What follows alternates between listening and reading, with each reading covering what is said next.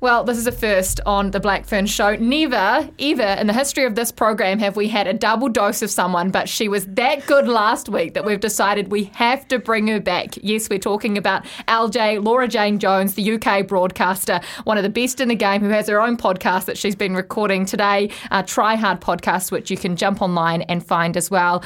This weekend, she'll be a complete neutral since she's Welsh and not English. Indeed. For the Rugby World Cup final. Great to have you back. It's great to be back. I feel like nobody else answered the phone, and that's why I'm here. But I like the fact that you've kind of kicked it off as a double dose, and I was the first on the list. So I'll take it, Kirsty. You were the first on the list. I promise you that. But let's talk about the weekend first and foremost. I don't quite know where to start, but we'll start off with Game 1, England-Canada. Did you see it coming down to that? No, I didn't. But at the same time, I think it was quite clear early on that Canada had worked out how to unlock England, and that's been the key. And there are, as much as you asked me last week, are there chinks in their armour? There are issues with that defence, and I think we saw Canada do what we kind of thought, that if anyone can build phases against them, that's when they come unstuck defensively. So I think that I don't want to say a better team because that's unfair on Canada, but maybe a fitter team would have beaten them on the day.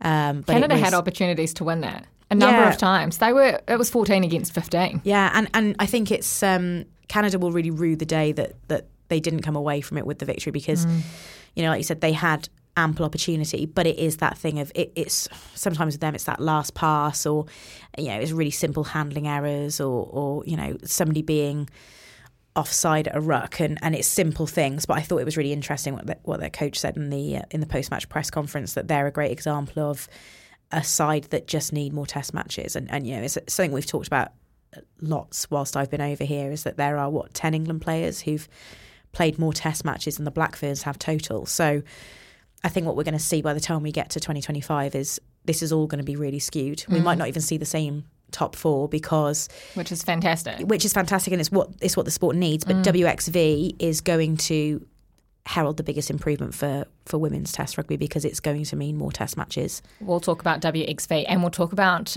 this British and Irish Lions tour that could be coming to New Zealand next year. When did you know that England had won? Because at times there, did you think in that final 10 minutes, we're going to go to extra time here? I thought it was going to go to extra time, and I thought they were going to lose it, if I'm honest. I was getting very concerned for my broadcasting career because I thought that's it, England are out. And to be honest, I think a lot of it, and I've just said this to Ricky Swanell over lunch, is that I think it's top 2 inches for England. I think that there is a psychological issue in that camp, and I think they're tangibly nervous. That's the concern for me. They were tangibly nervous going into a game against a side that they should have absolutely skyrocketed off of the pitch. And this weekend, they will go into a game even more nervous against a side that will really trouble them, that will have 50,000 people behind them. It's going to be huge. It is going to be massive this weekend. As far as England go, we know that they've got such classy players, not just within this 23, but their entire squad. There's a few injury concerns though, right? Yeah, it sounds like Hannah Bottoman is certainly out of the tournament from what we're hearing, and she was in a knee brace on the weekend. Helena Rowlands, we're not sure about the how serious that injury is, but I would be very surprised, having seen the way that she's repatriated from the pitch on the weekend, that she's going to play any part in this. Ellie Kildunn is a quality replacement. Holly Aitchison is an incredibly underrated player. It will be interesting to see what he does with the scrum half options. Obviously, it was a risk to start both of them on the weekend. It paid off. Claudia McDonald's run to put Abby Dow in for that try was fantastic. But if Lucy Packer isn't fit, does he start 2 scrum halves, or does he put Claudia McDonald on the bench and weigh up his wingers? The other thing as well is Claudia McDonald is a world-class player. She's outstanding. Yeah, she's outstanding. Try of the tournament. That was amazing. Going forward, isn't she amazing? Yeah. In attack, fantastic. There are defensive frailties, but for a few weeks. But there's defensive frailties there, and that would be my concern. And I would, if I was, as we say, I've got neutrality here, but I would be very inclined to bring Lydia Thompson back in, just because of what you're defending. And you don't want to go into a game with any kind of negativity, but I think that's something that he will be, or you have to think about it, don't consider, you? Yeah, you have to think about it. He's a smart coach. Yeah, he will be thinking about all of this stuff. And I think the other thing as well is that there was, for me, a kind of change in pace and a change in tempo when Poppy Cleall came on.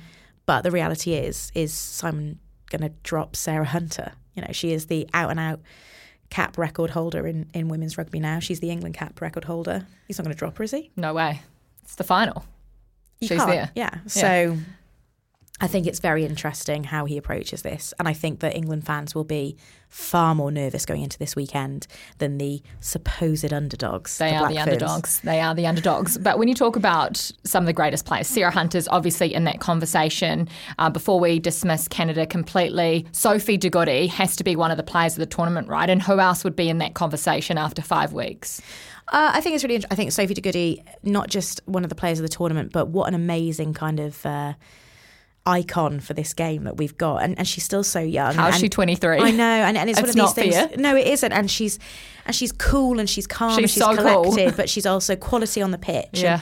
And speaks so well and looks the part, and obviously we've got this amazing heritage of her mum was a Canada captain. It's the best story. Yeah, and that's all really good. But that, you know, that also, when we're talking about how we are trying to appeal to this wider audience, and you know, we've had all this conversation the past couple of weeks about names on backs of jerseys. For the women's game especially, I think that's going to be even more important. And I was talking to Dame Julie Christie about this and how we have to pin things to individuals as opposed to the collective, and she's the kind of person that's going to take us ahead with that. It's really interesting when we talk about standout players at the tournament. I don't know, I feel like maybe it's because we've existed in this bubble here in New Zealand, but for me it's been Ruby and Portia all the way. So I don't know if we've necessarily unearthed people that have shocked us and surprised us. But then sometimes I think it's because I live in this echo chamber of women's rugby anyway, and they're people that I would expect it to be special. I think Rigoni's sweets, her lollies as you guys call them, in her socks, may be the most iconic thing about this World Cup. Also another great player. Loved the way Italy played. But, you know, for us in the Northern Hemisphere, she was absolutely superb in the Six Nations this year. So it, but we don't often see it. Yeah, and I think, you know, I touched on it already. I know you want to talk about it some more, I'm sure, but with WXV, that's what we're going to get to see. And I think that's what's been really interesting for me with having spoken to Black Ferns girls about playing Wales twice. For them, okay, they've played them twice, but that's, you know, they haven't played them for years, you know, not even in the last World Cup. So whilst if that was England coming up against the same side from the Northern Hemisphere twice, there'd be no novelty to it. But for the Black Ferns, having played sides they wouldn't play normally, it's been special. Okay, one more thing about the weekend. Last week when you came in, you said that France would push New Zealand, which they did. They were one kick away from upsetting the hosts at that tournament. I mean, you called it, didn't you? Yeah, I don't want to feel smug about that because my heart rate still has not returned to normal after that one. It was obscene. It was great. What I loved is that my dad, you know, has watched the Women's World Cup because of me. He hasn't watched it because he's had any real interest in it. I mean, he does now, and I know that he'll be up and ready to watch the final on the weekend. But what I loved is that yesterday, when, you know, test matches were still taking place in the Autumn Nations series back at home, and he said to me, after the France-Australia game, the game of the weekend has been France-Black Ferns. And wow, what a test match. A game for the ages. I still don't know how France came away from that without the win. I know. Everyone thought in that final 20 seconds, like literally the whole nation, the whole country thought, we've lost it here. Well, I wonder how many people didn't see it. Because I wonder how many people got up and thought, I can't watch this, because it was a sitter. We were talking in the office earlier, and people that went along to the game said they jumped up and left. Yeah. Well, and then they heard the crowd roar. It was, well, I don't think I actually looked. I think I kind of turned away just because I was like... You're in shock in that moment, yeah, aren't you? because also you don't want a game to be won or lost like that anyway. But as much as... I feel like if it had been won like that, it would have been the worst possible moment for this World Cup. It would have just been the most heartbreaking thing for home fans, for home players. I don't know. It was but look at what it's done now. Literally 10 minutes after that final whistle when the Black Ferns had made it through, the website crashed. You couldn't get tickets. Well, apparently in the first 10 minutes, there were 5,000 tickets in baskets on the website. Amazing. Because people were so desperate. And, you know, I know that World Rugby people want to be part of it now. Yeah, and I know they haven't yet confirmed it, but the game is a sellout. We know that because you can't buy a ticket on the website. You know, they're bringing in more seats, though, which is great. Steph Fox was messaging me yesterday, a former Black Fern, saying, I can't get a ticket. Like, as much as like, oh God, if anyone has got a ticket, please message Steph and tell her you've got one.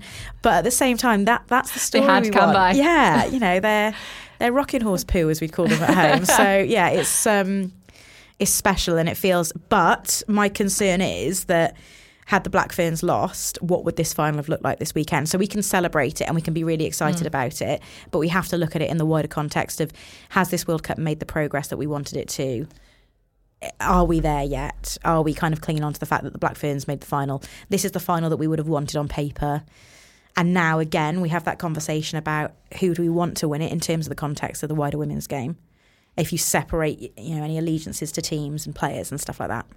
Well, you've got 2 professional teams in the final, don't you? 2 of the best sides in the world have made the final. But there's professional and professional for me, Kirsty, and that's the problem. And I heard another Kiwi journalist speaking this morning about it, and I know that Ali Donnelly, who heads up Scrum Queens, had written a piece about it. But it's the way that these 2 unions have funded their professional game, and I think you can't lose sight of the fact that Canada was superb last weekend because of how many of those players play in the Premiership.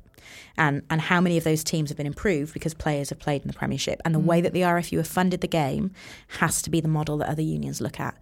It's from the ground up. And that's why England have got so much resource in terms of how did they pick a squad. Most of those countries are trying to get 32 players together to form a squad. With England, they left people at home. I know New Zealand left key players out. But in terms of the way that the RFU have funded the game, the girls are getting paid considerably less than Black Ferns players. Considerably half of what Black Ferns players get paid, the top funded players. But the league is where the RFU have decided, okay, this is where we have to push the money. And I don't want people to lose sight of that after this weekend. I don't want unions to be able to look at it and say, well, it hasn't bought them the World Cup. Because whilst it might not have bought them the World Cup if they don't get the result on the weekend, I do think that the way that England are rising, they're bringing people up with them. And that's been really important this year. This entire World Cup, I mean, you've mentioned it, was this transformation for the women's game across the world. Last week, New Zealand Rugby announced that they'd been in talks about bringing a British and Irish Lions women's tour to New Zealand. What do you think of this idea? And is it going to happen? What non-English players are in that team? I mean that with all due respect. What non-English players are in that team? I mean, you know them a lot better than we do, right? For me, do they make it? And a squad of... what are you bringing over? 32? Alicia Butchers would be a player in that team for me. Gets injured in the first game at this World Cup, so I'm still crying about that. But there wouldn't be many. There's not many players across. So it's just an English tour of New Zealand. And I think that's a mark of where, obviously Wales got to the quarterfinals, and that's because we had a quarterfinal stage that we wouldn't have normally. There's not many players outside of that English team who are. I can't see who's challenging those England players.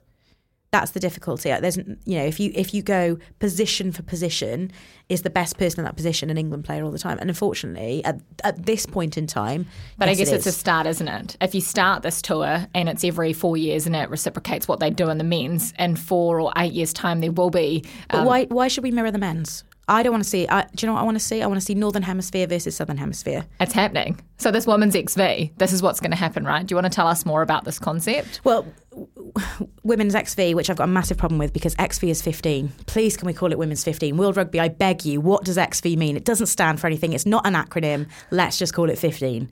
But the new competition, 15. The women's 15, we're going to get told off by World Rugby for that. Right here. We're renaming it, guys. The new competition is going to see more test matches. Fundamentally, that's the big thing. We're going to see more rugby. And I touched on the fact that there are England players who have got more caps than the Black Ferns have had test matches. That is a stark statistic. But also, if you look at how many games have been played between World Cups, I think Australia have played like 8 test matches, if not less. Whereas, the big 6 in the Northern Hemisphere, those Six Nations teams, are getting a Six Nations competition every year.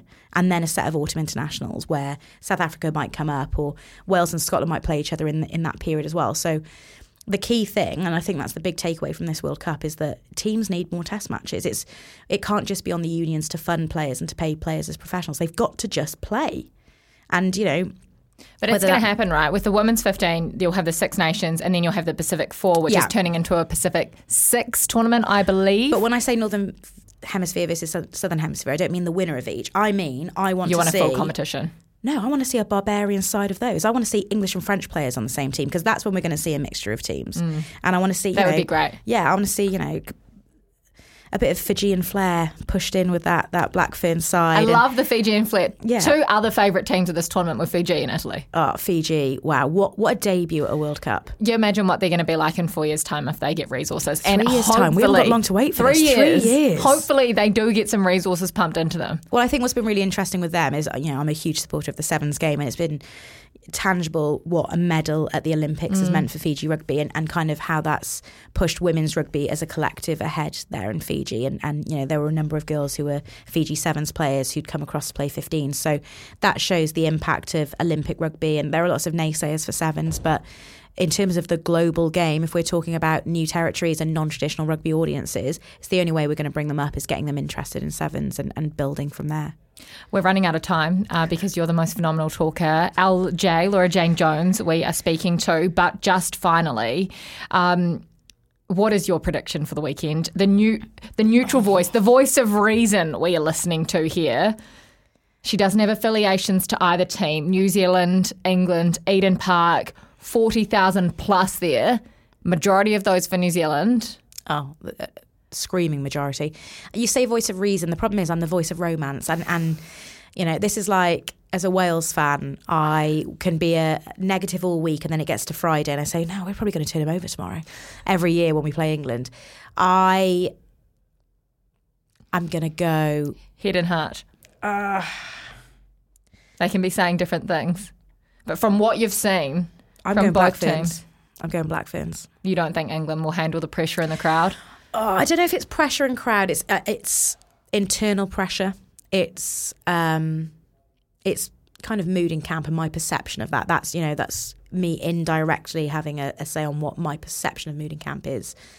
At this point, having spoken to Black Ferns whilst in camp post-match on the weekend, they're calm, they're collected. They're so relaxed. It was amazing how when they came out of the tunnel and they're just laughing and joking around. It did not seem like they were lining up for a semi-final at a Rugby World Cup. It's amazing the vibe that they've got going on. And they've both got different types of pressure. And I was speaking to a friend of mine earlier on, Joe Burns, and rugby commentator. He did the qualifier in Dubai over the weekend.